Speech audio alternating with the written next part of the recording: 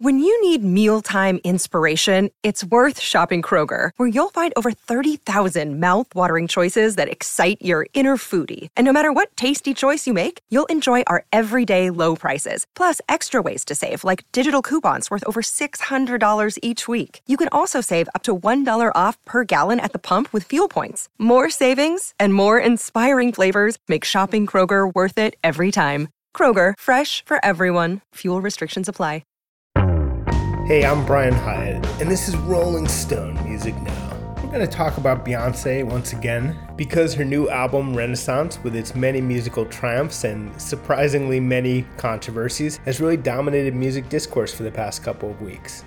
First of all, I'm going to talk to the producer Hit Boy. He worked on the song Thick on Renaissance, and he's done a lot of great work with Beyoncé in the past. He also worked with Jay-Z and Kanye, with Drake, with Kendrick Lamar, with Rihanna, with Lil Wayne. He produced the Nipsey Hussle and Roddy Ricch song Racks in the Middle. Hit Boy is also a rapper. He has a new song called Fireproof coming out on the 19th. After that, I'm going to talk with Jeffy Haza about some of the controversies surrounding the Beyoncé album. There really are a ton of them, including the post-release alteration of two songs, which raises some really interesting issues. And then, I'm going to welcome back Manka Percante to dig into the actual music and message of the album.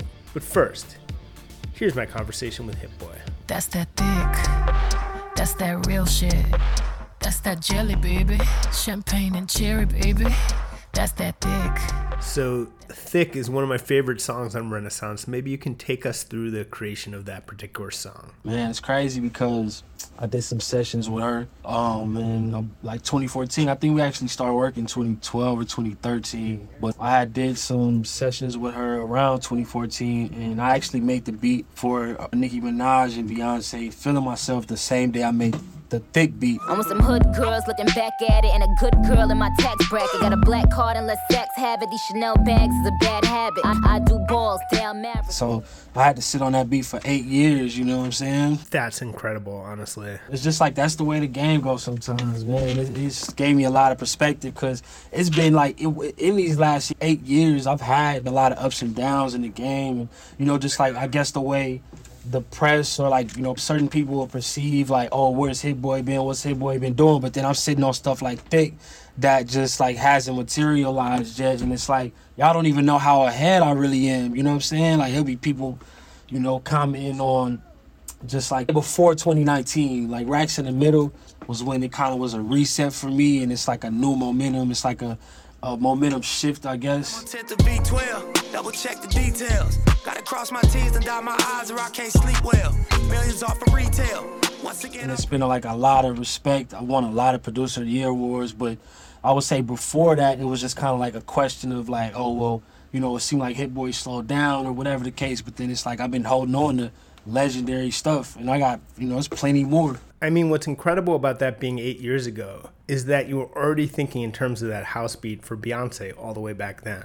That was all there. I mean, she did the intro with Lil Jewel that he made. I think he make a lot of Meg Thee Stallion beats. So the intro, like the first 30 seconds, the more trap beat, that was another producer. But the house part with the chord changes and everything, like that was stuff that I played that I had already. So you played it for her back in 2014 or so. Did she actually start to record something like this song Thick back then? I believe she started the idea, but you know, it just kind of came to life in the last, however many months or like last year or so. 8 years ago, bro, I probably made thousands of songs since then, so I don't even remember, but, you know, I'm just happy that it came to be now. Did you end up getting back with her in person to finish the song? I actually did, yeah. We tapped in. She played me, you know, a bunch of the album, played me some ideas, and was just explaining how, you know, where she wanted to take it, and that was a dope moment. Anytime we can connect, you know. I did a lot of sessions with her for the Beyonce album, like, you know, spent like months in the studio with her, just like working on, you know, joints. I ended up doing Flawless on that album.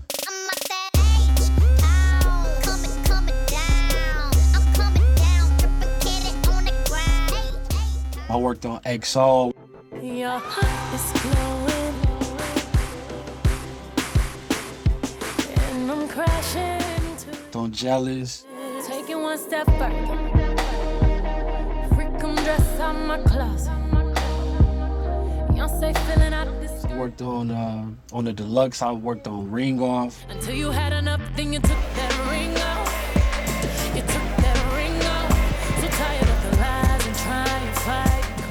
bunch of stuff we collaborated on. So definitely respect to her for, you know, just, I guess, seeing whatever she sees in me to have me want to work on one of her stuff. Were you surprised that she revived this song after all that time? Nah, because I kind of keep track of all my music, and when I go through beats to play for artists, like, I'll skim through, like, I might, sometimes I'll play, like, old classics, like Backseat Freestyle. Martin had a dream.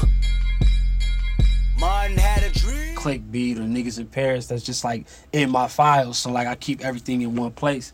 So I've skimmed through the beat a few times and been like, you know, I might be in the studio with my homie, like, man, bro, on the low, Beyonce got some shit to this, but you know, it's been so long, you don't know if it's gonna come to life. But I definitely, you know, always felt like it was a joint that should be out. Would it be safe to say that you might have songs on the other 2 albums that are coming out as part of this project?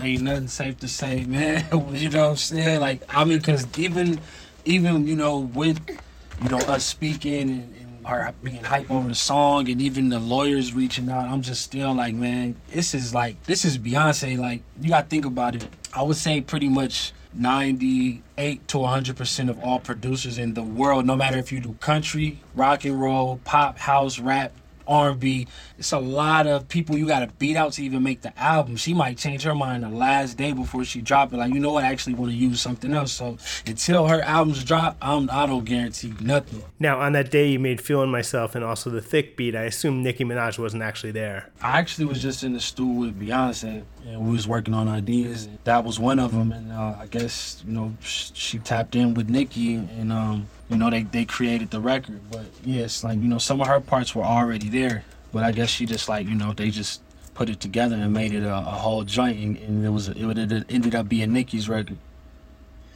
And was Beyonce in the room as you were making that Thick beat, or was it something you'd already completed and were playing for her? No, probably for a piece of it, but like I was just, you know, I had a room of my own over where she was at, and I just was going, like, you know, it's like she wasn't in there all day. She had her own studio, so I was in there cranking, just trying to make as many dope beats as I could, and then tap in with songwriters or let her hear what I got. You know, it's just like, I don't know if I made it in there, but we definitely was in the same vicinity. And what was pushing you in the direction 8 years ago of putting a house beat on a Beyonce song? I have no clue. I just, like, when I sit down and make a beat, I just go with the flow. Like, literally whatever the music is telling me to do, that's just where I go with it. So I can't call it. Like, I think I made a batch of beats for her. You know, probably had the Feeling Myself beat in there, the Thick beat, and all type of different vibes, super R&B stuff. I just kind of try to just, like, I look at myself like a store, like a, you know, like a Saks Fifth or like a Maxfield or H. Lorenzo. I want to have just pieces. Like, you know, you might go in, you might not get the whole outfit, but you might get a jacket, you might get a sweater, you might get a shirt, you might get the pants, but, you know what I'm saying, once you put it all together, it's going to be solid. And then some people pull up and get the whole fit, which is me doing the EP or doing the album. So the songwriter Diane Warren, who I have a lot of respect for, said something a little bit silly on Twitter. She was talking about one of the songs on Renaissance and wondering how it could have 24 writers, and there's a little bit of shade in the way she asked that. And, you know, you're someone who's been involved with Beyonce's songwriting process before. Thick has 8 writers. It's common to treat her question as genuine for a second. Maybe help me explain how so many writers end up in the credits for these songs, because it's actually pretty easy to explain. I saw that play out on Twitter. It's just like producers and like lyric writers as well. Like, so it's like you got to combine all that, and you never know, because it's crazy. Because I worked on Sicko Mode, right? This here with all the ice on in the booth at the gate outside when they pull up. You know, it's probably more writers on that than it is on whatever song Diane Warren was talking about. Yeah, you're totally right. In fact, Travis Scott's Sicko Mode has, let's see, something like 30 songwriters credited, so more than the song that Diane Warren was talking about, which, by the way, I'm pretty sure is Alien Superstar. And when I started it, it was like I originated the idea with my boy Roger, and I played the beat for Travis one time, didn't give it to him. Then the night Birds in the Trap came out, I did a song called Way Back off of Birds in the Trap. I need fake niggas to get way back. James Harden with the range on me, nigga, way back. Homie start switching lanes. The night he dropped that album, he was like, man, I got a session with Drake tonight. I need you to send me that beat you played me in the studio. synthed it, and then Drake did his part that night, so the night version of the trap came out. And then so, you know, it just developed. He added 2 other beats who had however many producers on it, so it just turned out to be, you know, so many. It's like I just like thought it was just gonna be my beat, and then it just switched up. So it's like it can happen like that. But it's that's how Travis was creating at that time. You know what I'm saying? That's where his headspace was. So it's kind of like you just gotta respect the artist and the art. Yeah, you're talking about Roger Shahayed, the brilliant keyboardist and producer who played on that song. And when I was doing my Jack Harlow cover story a few months ago, I happened to be in the studio with Roger, and he was talking about Sicko Mode. He said he was just messing around with those chords at the beginning, and I think you heard them and were like, I need that. Yeah, he was just messing around. That's what we do though. Like we always tapped in, and once he laid the chords, I kind of restructured them, and you know, created that intro, how it starts, and then went into the progression more as it was developing. So it's kind of like was a perfect blend. It's kind of like no different from like Quincy Jones having a keyboardist in the studio and just like kind of guiding the situation. I think the other thing that people need to understand is every time there's a sample and every time there's an interpolation, and for people who don't know what that means, it means when you borrow a little bit of an existing song without actually sampling it. You might just sing a melody or a piece of a melody that's from another song. Or, frankly, or a piece of a melody that someone might say is from another song. So for those samples and interpolations, those each get songwriting credits as well. No, exactly. Same with Sicko Mode. It was like, you know, they sampled some like a Biggie line, so everybody who was involved with the Biggie song, I believe, has to be credited too. So your path to working with Beyonce started with one of the biggest songs you've ever been involved in, when you made In Paris for Jay and Kanye in 2011. So I ball so hard, motherfuckers wanna find me. But first niggas gotta find me. What's 50 grand to a motherfucker like me? Can you please remind me? Ball so hard. And I think you said it was wild for you because you like songs with a lot of chord changes and more complex production, and that was one of your simplest beats ever, and here it becomes the biggest thing ever. Yeah, it's crazy, man, how that like just kind of changed how I think now, like how I move now. I feel like the quicker I make beats, the more people want them. Like it's like if I take all day and I'm trying to just be drawn out with the melodies and doing too much, people don't ever go for that. Like if I just sit down and just make something quick, like they always bite. Like it's crazy, it's the craziest thing. So like what niggas in Paris just taught me was just like simplicity wins. At the same time, as simple as that beat may be, there's that whole amazing coda where you get to show off a little bit. It goes into a whole different part. No, for sure. Now, same with Thick, though. You know, Thick, super simple beat, but then you got, like, the real disco breakdown with the synth lead that I played and the chords I played. It's just, you know, just trying to elevate it, but still keep it within that realm. And that shit only happens for, like, 4 bars. And I think Beyonce was probably around for some of those sessions, and that's when she kind of first became aware of you. She was at certain sessions that we had at the Mercy back in 2011. Like, it was the beginning of 2011. She, like, was aware of who I was around then. And then when you were involved for months with sessions for the Beyonce album, paint a picture of what that was like. She actually put out some footage of her recording in the Hamptons, and that's where I was. Like, she had like really looked out. Like, you know, I had my own studio space to work in. I was staying over there at the spot, and we just like locked in. It was a hella producers and writers just vibing. It was just like she made, you know, a real creative house, man. It was one of those things where it's like, man, this is priceless. Just priceless information, priceless talent, and just a chance to really grow. And what did you learn from her? I know she's really hands-on in the process, focused on individual drum sounds, just really digging into the details. Oh, man. Like the same way, you know, I did a lot of work in the studio with Kanye. Like, I look at her the same way, like genius level, like just different personalities for sure. But she definitely just is relentless in the studio. Like, she wanted the melodies to be right. Like, she really, just even listening to the new album, like, she really singing her ass off, but it just sounds so wavy. You don't really understand how much talent it takes to pull this shit off. You know what I'm saying? Jumping ahead a little bit, you produced Bow Down. What was your thinking behind that one? Bow down, bitches. I took some time to live my life, but don't think I'm just his live. I was basically trying to make a Niggas in Paris female version, that bouncing with that synth, like something fun that she, and I mean, obviously you look at the lyrics, she talking crazy, like talking rapper shit, like, you know what I'm saying, bow down, like, it's crazy. So just to bring that energy out and to go to her stadium shows or her shows and just see the reaction is like, wow. Like the energy I was trying to convey really went over well. You've worked with so many different artists and so many different styles that I think that one thing people say about you is, oh, he doesn't have a signature style. I used to definitely feel like it was like type of curse, but as of late, I'm just like got a newfound perspective on it, and it's like that's part of my longevity. Like, you know what I'm saying? People ain't burnt out on me because they haven't had a chance to be. Like, I didn't make 10 clicks. You know what I'm saying? And I used to envy like a DJ Mustard who could like literally kind of make the same beat essentially and just like have a different artist on it, and it's just a win.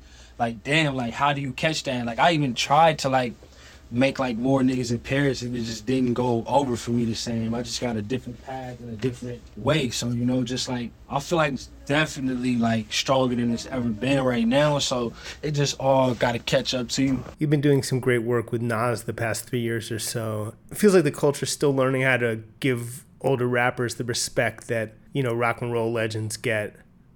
But these albums have been getting a lot of positive attention. It's really helped bring Nas back into the conversation, and I imagine it feels pretty good.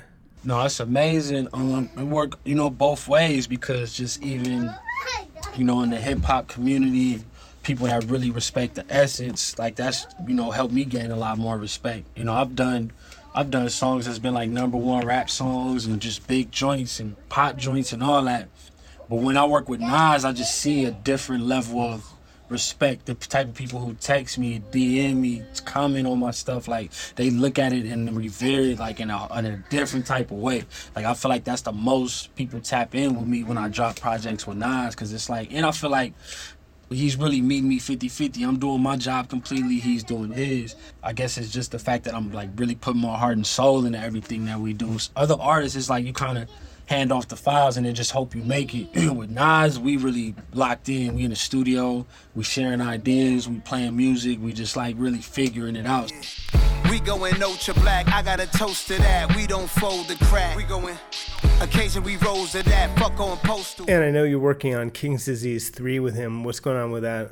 Man, KD3, that's definitely, you know, we digging, man. We just finding more gold, just finding the gold and just trying to keep that magic, you know, keep actually just leveling up from where we went last. And I think long as we do that, it's going to be solid, because that's been like the general consensus. Like, you know, when I talk to people, it's like, yo, every project y'all have done has been better than the last. So we just got to keep that up. So, you know, we really just trying to find it and make sure it's all the way solid. But I think we in a good groove. If you're shopping while working, eating, or even listening to this podcast, then you know and love the thrill of the hunt. But are you getting the thrill of the best deals? Rakuten shoppers do. They get the brands they love with the most savings and cash back. And you can get it too. Start getting cash back at your favorite stores like Macy's, Adidas, Walmart, Nike, Wine.com, Samsung, Lenovo, Sephora, and more. And even stack sales on top of cashback. It's easy to use, and you get your cash back through PayPal or check. The idea is simple. Stores pay Rakuten for sending them shoppers, and Rakuten shares the money with you as cash back. Download the free Rakuten app and never miss a deal. Or go to Rakuten.com to start getting the most bang for your buck. That's RAKUTEN. Another day is here, and you're ready for it. What to wear? Check. Breakfast, lunch, and dinner? Check. Planning for what's next and how to save for it? That's where Bank of America can help. For your financial to-dos, Bank of America has experts ready to help get you closer to your goals. Get started at one of our local financial centers or 24/7 in our mobile banking app. Find a location near you at bankofamerica.com/talktous. What would you like the power to do? Mobile banking requires downloading the app and is only available for select devices. Message and data rates may apply. Bank of America NA, member FDIC. Hey, it's Kaylee Cuoco for Priceline. Ready to go to your happy place for a happy price? Well, why didn't you say so? Just download the Priceline app right now and save up to 60% on hotels. So whether it's Cousin Kevin's Kazoo Concert in Kansas City, go Kevin, or Becky's Bachelorette Bash in Bermuda, you never have to miss a trip ever again. So download the Priceline app today. Your savings are waiting. Go to your happy place for a happy price. Go to your happy price, Priceline. What's up, everyone? It's Reality Steve, your number one source for all things Bachelor Nation and reality TV. Every day, I'm giving you the behind-the-scenes juice and your info on all your Bachelor Nation stories, and also interviewing some of your favorite reality stars. My name has been synonymous with spoilers, but I'm so much more than that. Give me a listen. The Reality Steve Podcast, part of the Believe Network. Just search BLEAV on YouTube or wherever you listen.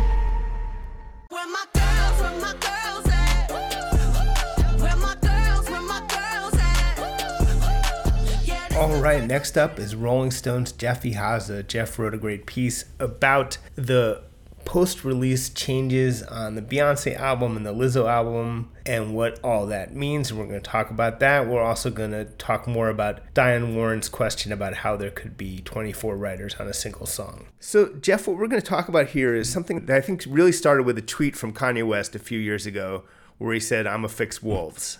And I think that was the beginning of recorded music as this sort of thing that you could endlessly edit and change, like a piece of software or like George Lucas's special editions of the Star Wars movies.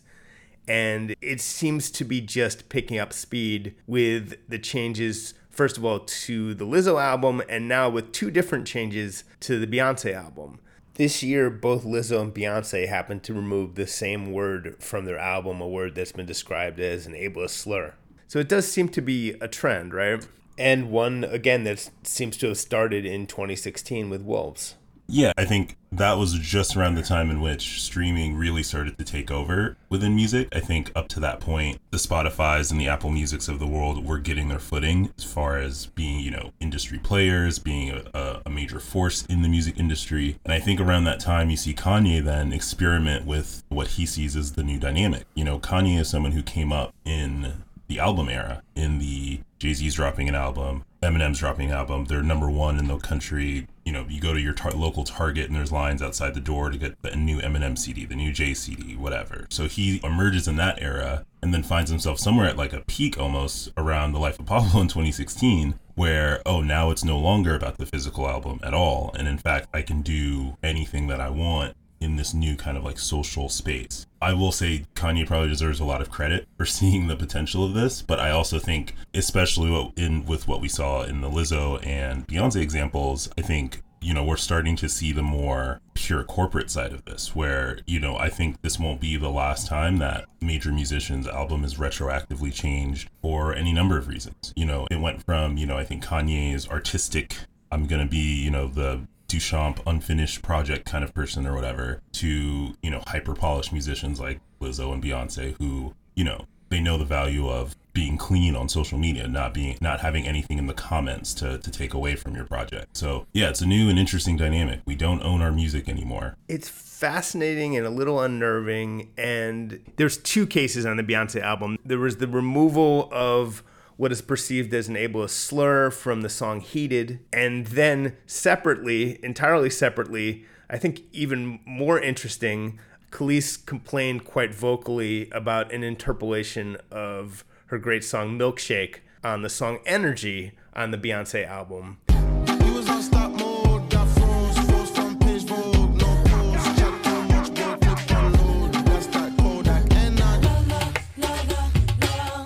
And Beyonce just removed the interpolation entirely, which was an interesting way of dealing with the complaint. I guess what concerns me is that now people know that if you complain about something on an album, they might just get rid of it. And that seems like a dangerous dynamic to enable in 2022. No, I think that's totally right. And I think, in the Khalees case, that specifically, I think, is the most interesting, right, in both of these, where I think there's a pretty good case to make for Beyonce as a major musician, and she has empathy and care for this community that said, hey, this language, we aren't okay with this. I think there's a huge positive to be made out of that, where it's like she took kind of responsibility and said, we don't have to include this language. I don't have to make it okay as one of the biggest superstars in the world to use this language. I think the Khalees example is something a lot more thorny because, if you go back and look at Khalees's tweets, a major issue she had with the interpolation didn't have as much to do with its existence there and a lot to do with the fact that she herself wasn't informed of it. she had no part in it. And, you know, her experience in the music industry is more or less an open secret, especially in, you know, the hip hop and R&B world. So I think there's something personal that Kelis was expressing there, and kind of as a way of almost not having to deal with it any longer, you know, the piece was removed from the album. And I think that's where what you're kind of pointing out becomes kind of interesting, because it's no longer about, oh, you know, I'm doing the right thing here. It's also like, I don't want to have to talk about this. And I think that's something that you've got to be careful about, you know, especially when it comes to super rich and powerful musicians. On some level, look, I have to admit, I found her removal of the Kelis thing somewhat hilarious. And here's why, which is sort of like, look, Kelis, and, you know, I think we should break it down. Kelis alleges that she was she used the word thievery, and she feels that she was allegedly screwed out of royalty and ownership on some of these songs she worked on with the Neptunes. And she placed some blame on Pharrell, who said that he's sorry that she feels that way. It seems like management was allegedly involved too. It's kind of a little bit messy to see who exactly fully is to blame in her mind. But so she feels that she was robbed of this credit and possibly of money, and that then Beyonce was sort of compounding that by putting this interpolation onto her album without consulting Kelis, without making the phone call. But I think, to me, what I found sort of darkly hilarious is that I felt like, and I could be totally wrong because Beyonce doesn't talk, I felt like Beyonce was conveying the message like, look, it was like a few seconds on my album. I don't give a fuck about it. If it bothers you so much, I'll just get rid of it. Now shut up. And I just thought it was a funny sort of power move to sort of demonstrate how inconsequential this thing was that prompted a week of rants from Kelis that Beyonce didn't care at all. Maybe the more generous way of looking at it, okay, is that Beyonce felt bad that this made Kelis upset, so therefore removed it to make her feel better. But you can see it both ways, and that's sort of the problem and the blessing of being so silent. Yeah, and I mean, for all we know, you know, Kelis and Beyonce had a 3-hour-long phone call and everything's happy-dory now or something. There's that outside possibility as well.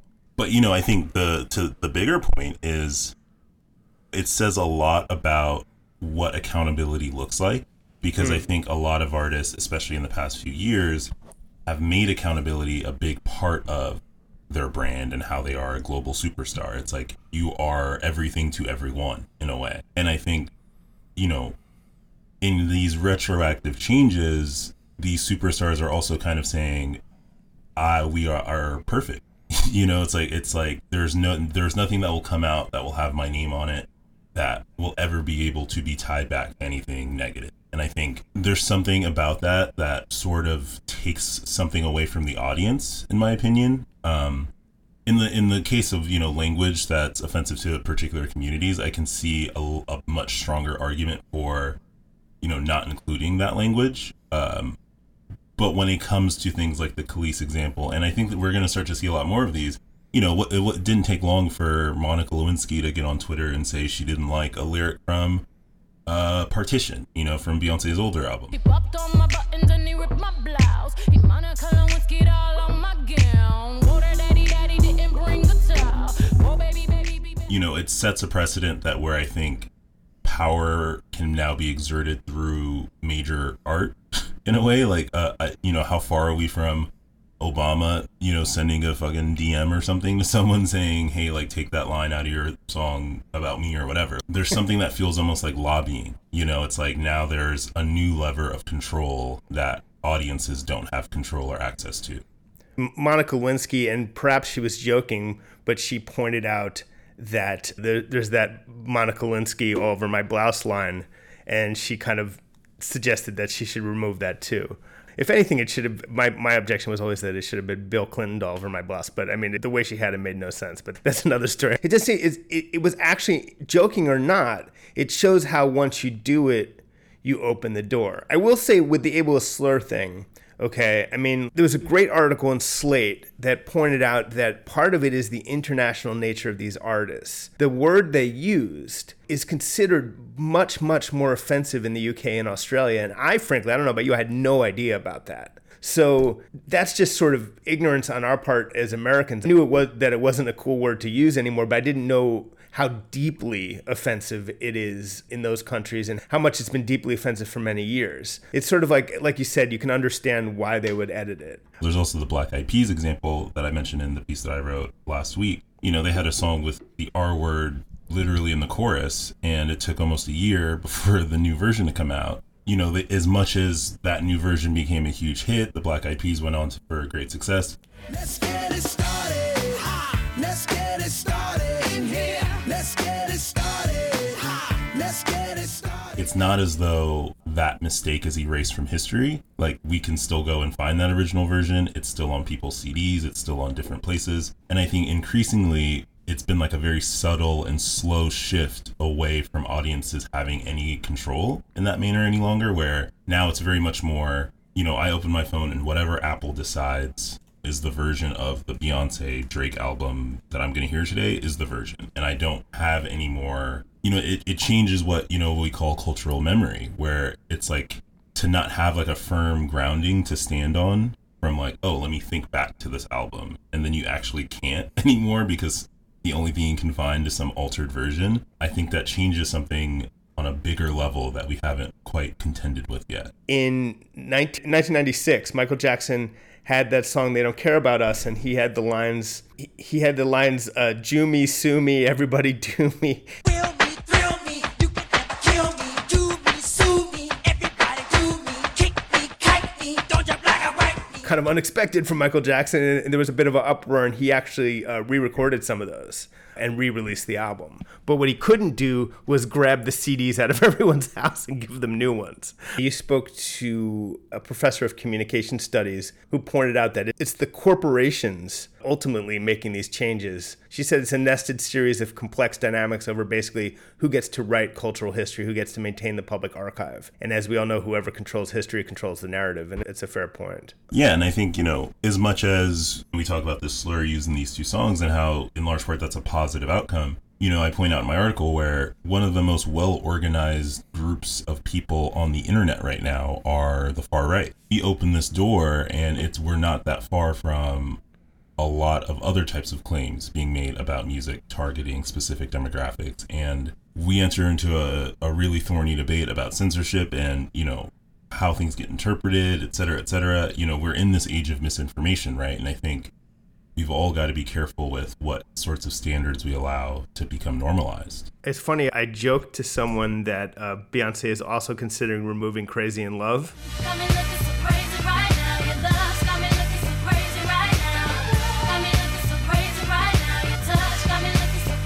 And they thought I was serious because, which does, honestly, it does show the potential slippery slope here. That word is considered by some younger people to also be enabled to slur.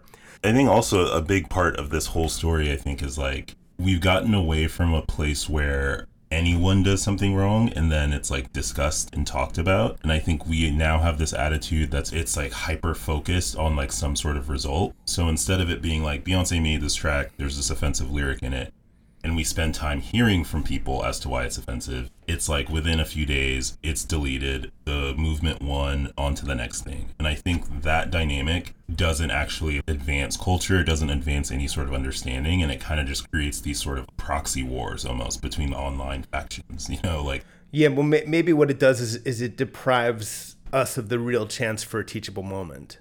Right, and that's what having a record would do, you know, that's what having the ability to go back to it.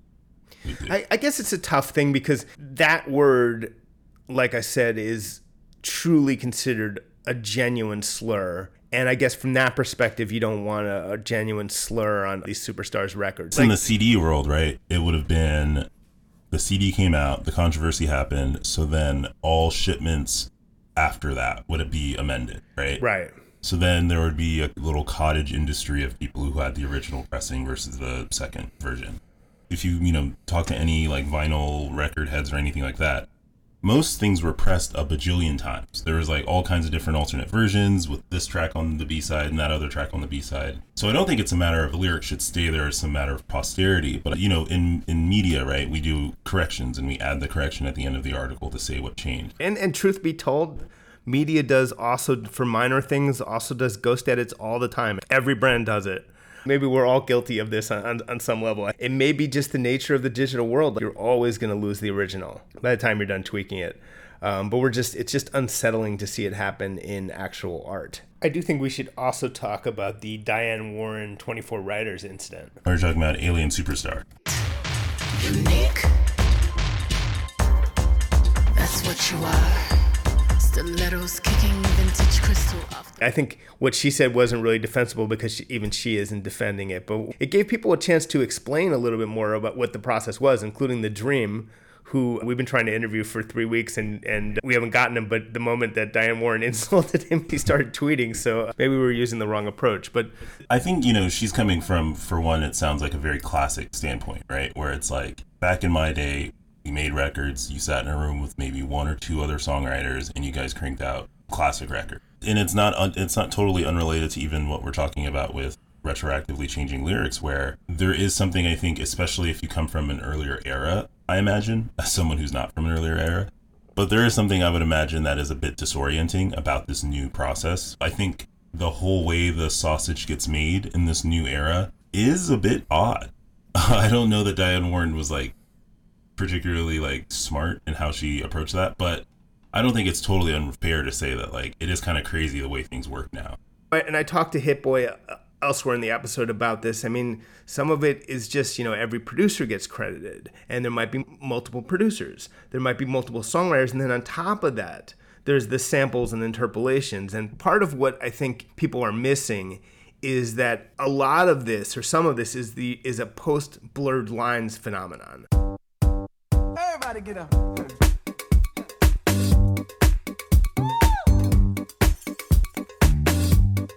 After Robin Thicke and Pharrell were successfully sued for just taking the feel of a Marvin Gaye song, that sparked an absolute panic in the music industry.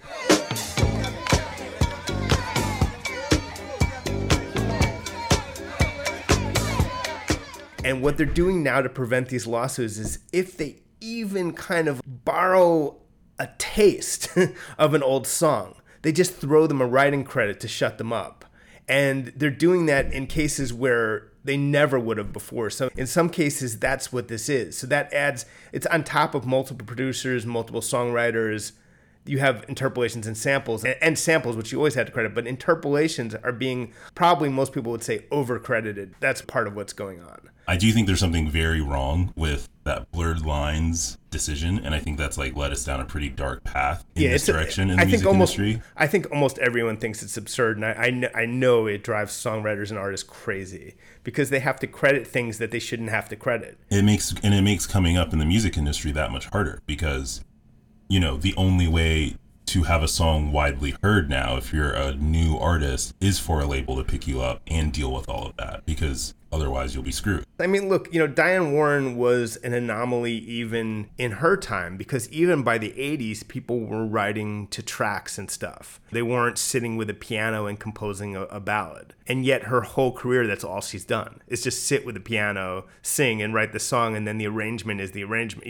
While her hits are from the 80s and 90s and 2000s, her ethos is of even an earlier era. So it's just so alien, she's just an anomaly, In defense of her, Unbreak My Heart. Unbreak my heart, say you love me again. They don't make them like that. Yeah, you can't fuck with that song. And that's a great R&B ballad, at least in the hands of Toni Braxton. Look, she had a song on a Beyonce album just 13 years ago. Yeah, you reach that level of artistry, and I think you get to talk your shit a little, in my opinion.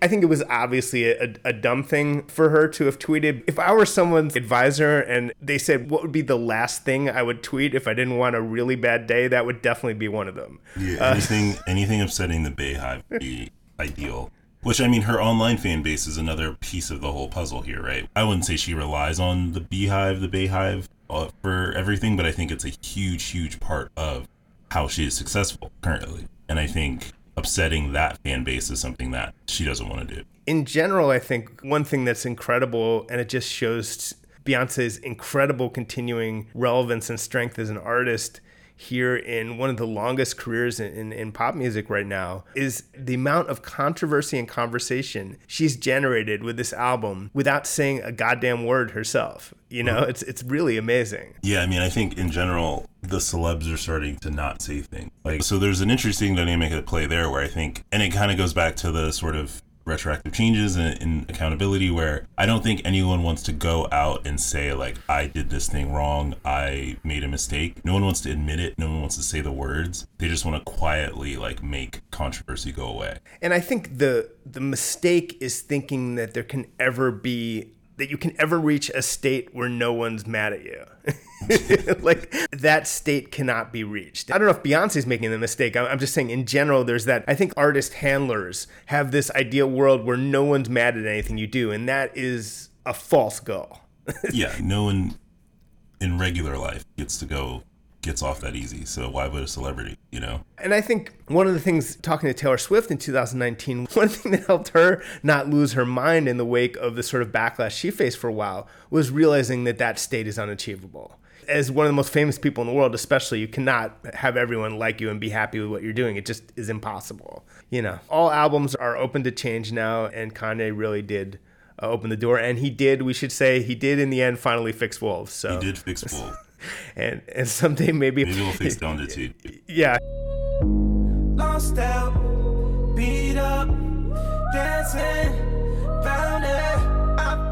So finally, here's Rolling Stone's Monica Perconte, who wrote a beautiful piece you should check out about the spiritual message of Beyonce's Renaissance. So you've had a lot of time to think about Beyonce's Renaissance, and you've written about it. First of all, the one thing that's most obvious about this album, which is really incredible and really deep and really layered and rewards multiple listenings, it's clearly, among other things, it's sort of a love letter, as a lot of people have put it, to Black queer creators of dance music and other genres. Yeah, I mean, I think that in that way, the themes that I pulled out of it from like my initial listens of like celebrating the self, celebrating confidence, celebrating being in community are especially potent when we think about the way that the album reveres and is influenced by Black queer musicians and artists and culture. So the music critic Craig Seymour found this clip of a bishop calling for the rebuke of the sample specifically of Twinkie Clark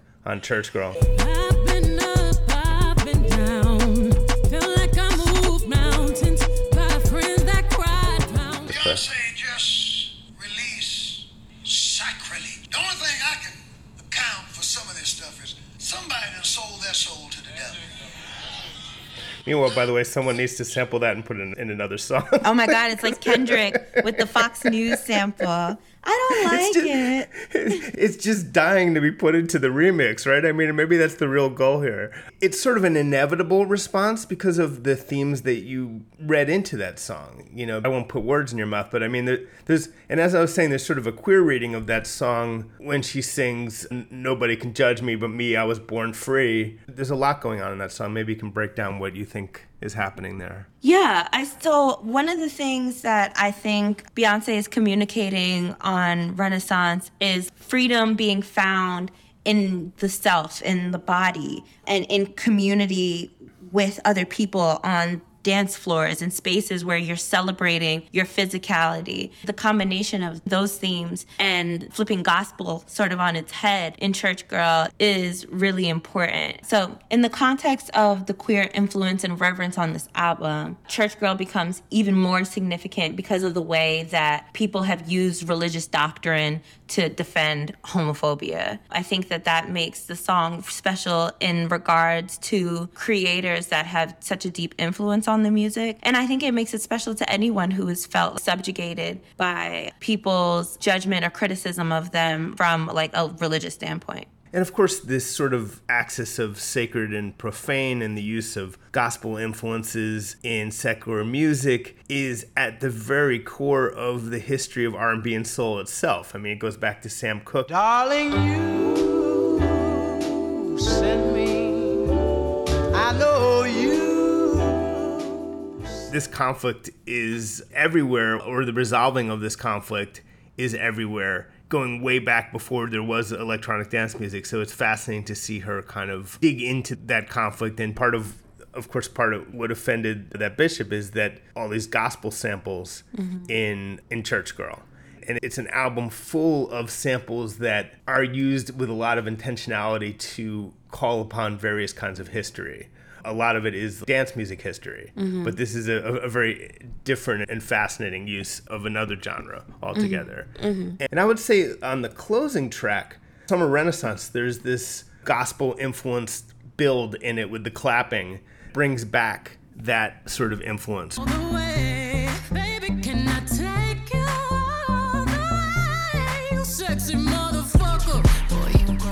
Yeah, I mean, I think that as someone who didn't grow up, like my family is Muslim, we celebrated Ramadan, but I didn't really fall deep into a religious practice. I find communing such a spiritual thing. I find music to be such a spiritual thing. And that could be true for someone who is deeply religious, of course. But I think that the way that Renaissance lives in the dance floor, the way that Renaissance lives in the club spaces, and that with Church Girl, she takes a step into the world of religion and into Christian themes and reminds us that the freedom that people can feel in that space is similar to the freedom that we can feel when we commune on a dance floor is cool to me. A lot of people who didn't necessarily respond that strongly to Break My Soul as a single seem to actually like it better in the context of the album. You won't break my soul. You won't break my soul. You won't break my soul. You won't break my soul. I saw that from multiple people. Were you among them, or is that still not one of your favorites? No, I definitely am among them. I think that, I was talking to my boyfriend about this morning, the beauty of an album is that the sequencing matters so much. It's so much of how the story is told. It's not just the songs, it's the order that you put them in. And the way that Break My Soul falls into Renaissance really, I think, elevates it. It makes it a part of a movement. And I think that Break My Soul, coupled with, there's a line on a song where she does this thing again where she is putting herself into the character or the lifestyle of people who do not have access to as much as she does. So there's a line on a song where she's saying, the world's at war, I'm low on cash, my gas tank's almost on E. We jump in the car, pour the tank of gas, world's at war, low on cash. Those are things that people are feeling really deeply and things that people with wealth might be somewhat insulated from. To me, as a whole on the album, it sort of painted a picture of connecting folks from all different sorts of walks of life in one space. And Beyonce thinking about the lives and the dreams and the concerns of people beyond herself. And then, of course, just musically, it sounds so good where it's placed. How did you feel about Move, the sort of Afrobeats moment on the album?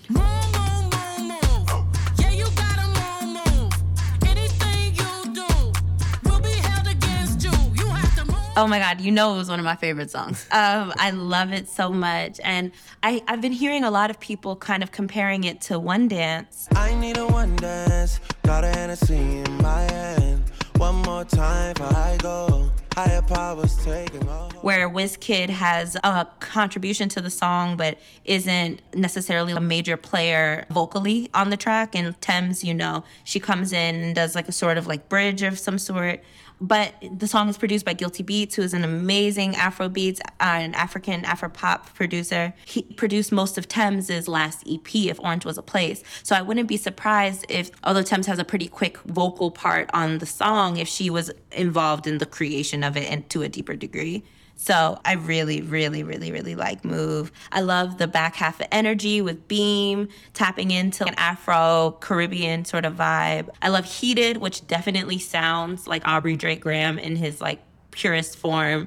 The pettiness, the melodies, they definitely sound like a Drake song, but it's really cool to watch Beyonce sort of imbibe that. It reminds me of their collaboration on her self-titled album, Mine.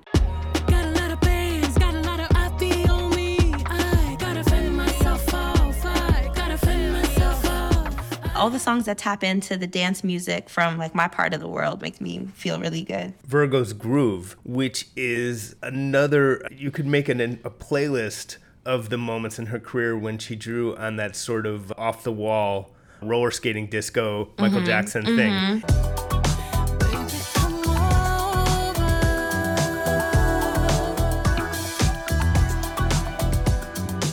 I love that even in the midst of this album that goes to very new territory for her, she reminds us that she's been kind of working that all the time. And it goes back to Deja Vu. It goes back to a million things that drew on that era of sort of Michael and other stuff of that era. And it fits perfectly in the album. But there's just a lot of great stuff on it. And there's a lot to learn from it in the samples if you trace them and go back through the history of dance music. And I think people thought it was going to be a house album, and it's so much more than that. You know? Yeah.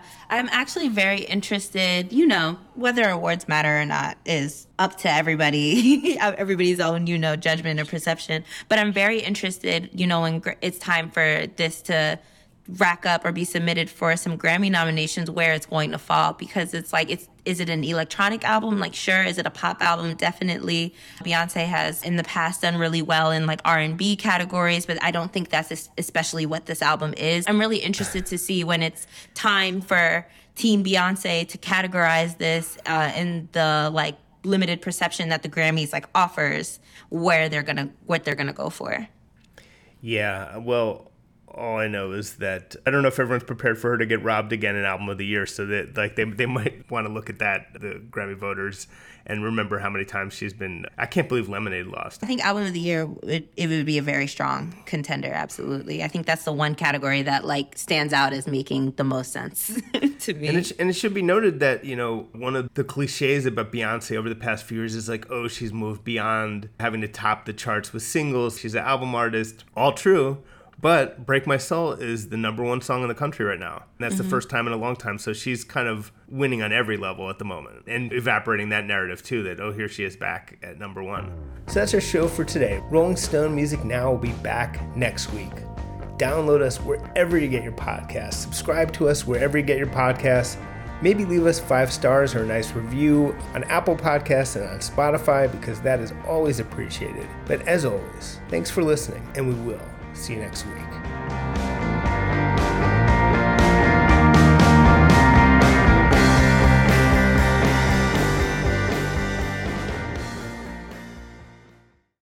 Welcome to Talkville, the ultimate Smallville rewatch podcast. Guest star Sarah Carter as Alicia Baker, although I didn't really work with her a lot. But Tom did, and they had some real big smoochy scenes. Yeah. Can we talk about that? Could there be any more sex? What was a 3-page makeout scene that just kept going? Good Lord, we get it. They have chemistry. Jump in now or catch up on any of the past seasons of Talkville on YouTube or wherever you listen.